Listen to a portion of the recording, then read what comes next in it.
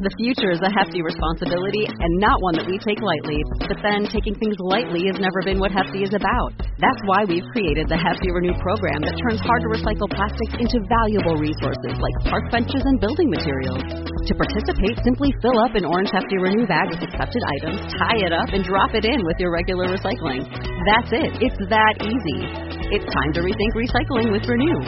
Particular valued resources may vary by geography. More info available at heftyrenew.com.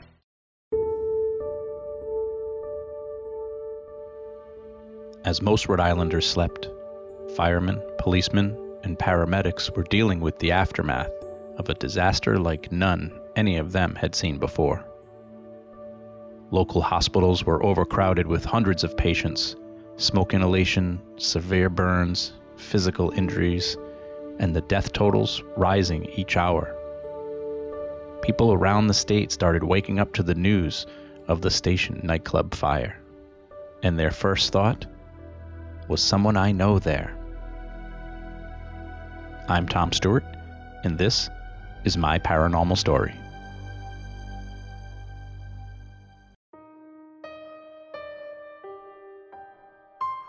Before I start this episode, I just want to thank you for listening. Remember, if you've bought t-shirts or coffee mugs from my website, myparanormalstory.com, be sure to send me a selfie with your swag so I can post it on Facebook or Instagram. And don't forget, everything you buy on the website helps keep this podcast running. So thank you so much for your support. Stick with me on this one. I promise there'll be an eerie, paranormal angle to this story.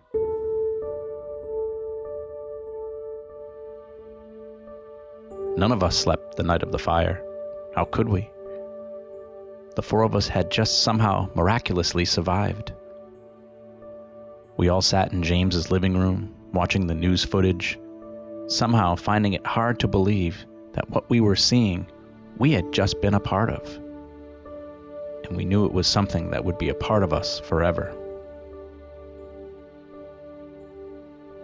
When I got home, the phone calls started, early in the morning, and didn't stop for days.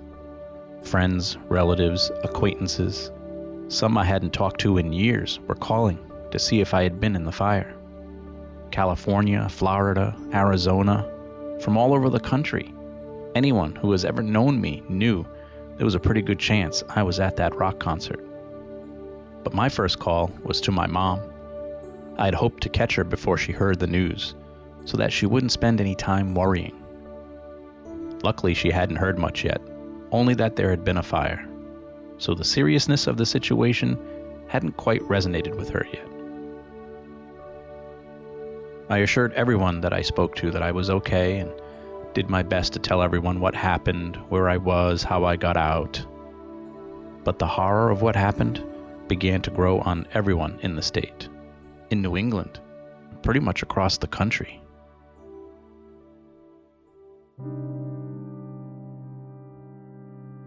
As the day went on, the death totals kept rising. 89 dead, 92 dead, reports of 94 dead. The numbers continued to slowly rise throughout the day and the rest of the week as doctors and nurses did their best to save as many as possible.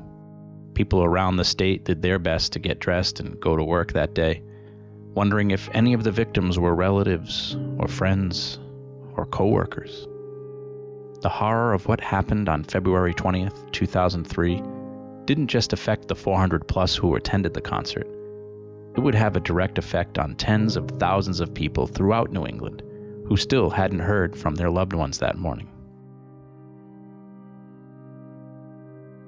I was still rattled reliving the story with each phone call I answered. I never even stopped to consider if anyone I knew had been there that night, outside of the friends that I went with. And then I got the message from a friend on my computer.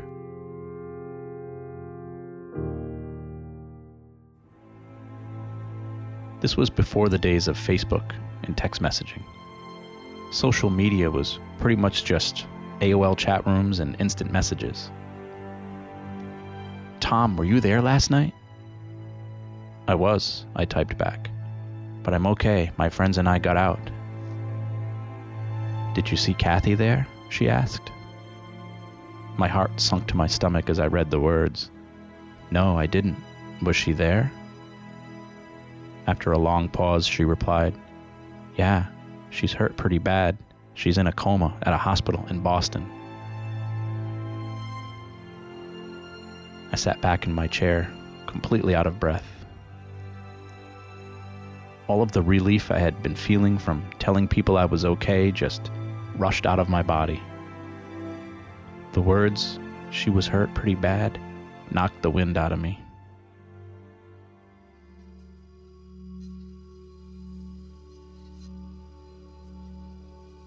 Kathy and I had known each other for like 10 or 12 years at this point. When we first met in our late teens, we dated for a while. In fact, our first date was a rock concert, and we went to many shows together.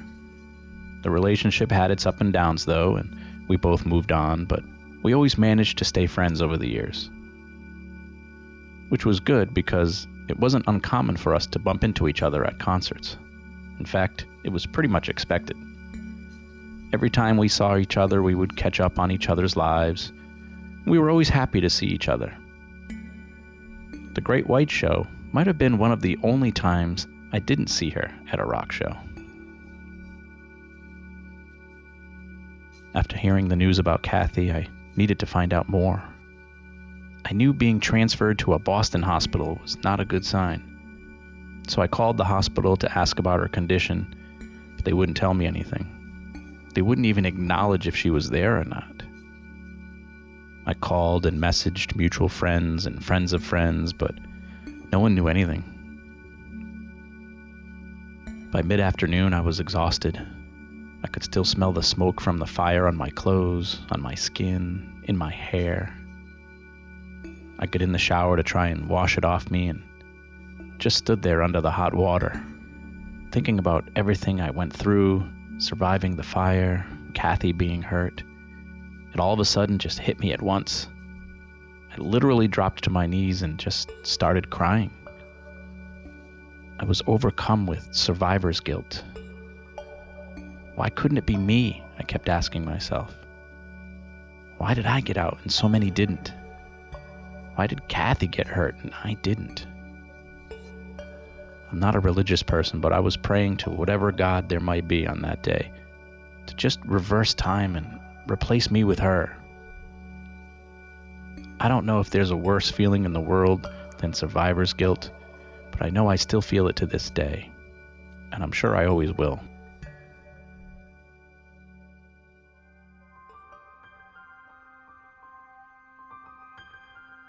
The days went on and the death count continued to rise. And with each one, I would hope it wasn't Kathy. I kept calling the hospital 3, 4, 5 times a day, hoping someone would slip up and tell me something. I'd even tried calling different extensions and different direct numbers to the hospital to try and trick someone into giving me information. After a couple of days, I found a section on the hospital's website that listed her name, along with a few others who were being treated from the fire. But the only thing it showed was her name and her condition, critical. And I kept that screen up on my computer for days, refreshing it every hour, hoping for a change in her condition. I became obsessed with it. And mentally, I just kept willing her to get better, and still wishing it was me and not her.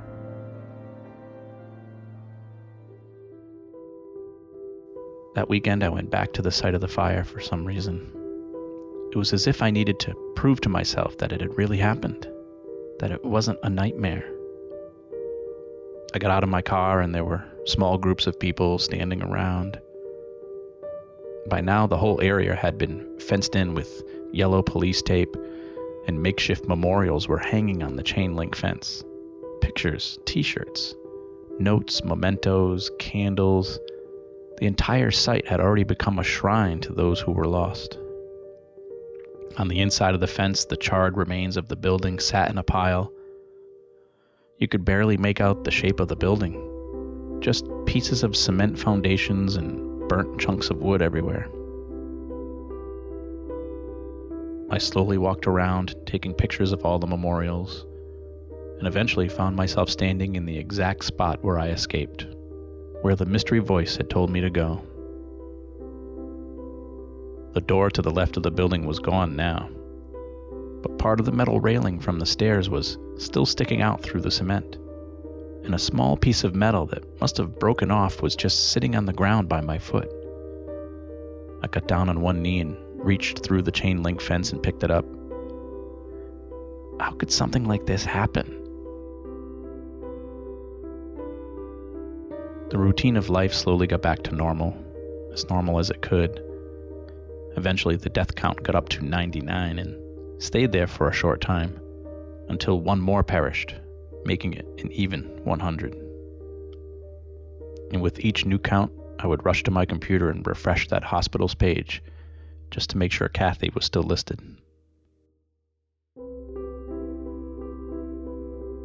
For a while, it was driving me crazy. My obsession was getting dangerous, too. Only immediate family was allowed to visit her, and the hospital still refused to give out any information on her condition. So I had to resort to rumors and hearsay from mutual friends to find out information. But all I could think about was how I wanted her to know that I was thinking of her. I wanted to somehow give her my energy. And for weeks I was thinking of ways I could sneak into the hospital. I was downloading floor plans, researching the website for entrances and exits. My best plan was to sneak into the hospital, duck into a room somewhere, find one of those green doctor's coats and a clipboard, and just walk around until I found my way into her room. I told a few of my friends this idea. Naturally, they told me I was crazy, but none of them would have been surprised if I did it. Then one day her condition upgraded to serious, and a few people told me she was out of her coma, but still suffering from severe burns and injuries. Several more weeks went by, and eventually her name was removed from the website. And the relief I felt was just, I don't know. It wasn't just that she was my friend or with how close we once were. I think it was more about me. I don't think I could have ever lived with the idea of me surviving the fire and her not. And when I heard she was gonna be okay, it was like I had survived twice.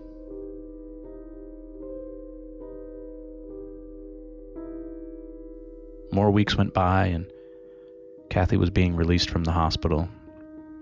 Her family and friends organized a fundraiser for her to help with what would surely be an ungodly amount of medical bills. Not to mention she wouldn't be working for a long time. Hundreds of people gathered at the Venus de Milo in Swansea, Massachusetts. Easily 500 people were there. There was food, and entertainment, and raffles. Her doctors told her she was in no condition to go to the fundraiser, though. But when she heard how many people were going to be there, she insisted. So the doctors made her promise to stay in her wheelchair and only stay for a short time. But she stayed for as long as it took for her to thank just about each person individually. When I finally reached her, I could tell she was exhausted. We all were. But she got up from her wheelchair and hugged me. We both started crying. "I heard you were there too," she said to me as I helped her back into her chair. "I was, but I'm okay." "You're gonna be okay too," I assured her. Then she leaned in and whispered to me, "I need to tell you something later." The line continued to move behind me as I made my way across the room. And a little while later, before leaving the fundraiser, I made my way over to the table she was sitting at. She asked me a lot of the usual questions people were asking me. Where was I standing when the fire started? How did I get out? But when I asked her the same questions, she couldn't remember. And the last thing I wanted was for her to remember. But then she told me something that I'll never forget. She said that while she was in the hospital, in the coma, she could still sometimes hear what was going on around her, like doctors and nurses talking and her dad reading to her. But she said that she also had lots of strange visions while she was in the coma, weird dreams that sort of felt real. one of the dreams she told me about, she was lying in the bed, and suddenly I walked into the room. But for some reason, I was dressed like a doctor.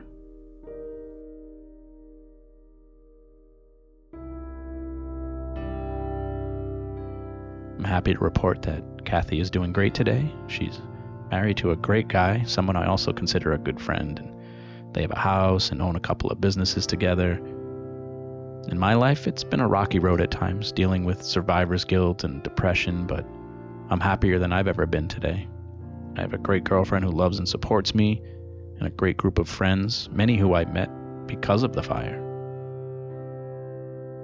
If you go to the blog section of the website, you can see some of the pictures I took the day I went back to the site of the fire. Just go to myparanormalstory.net.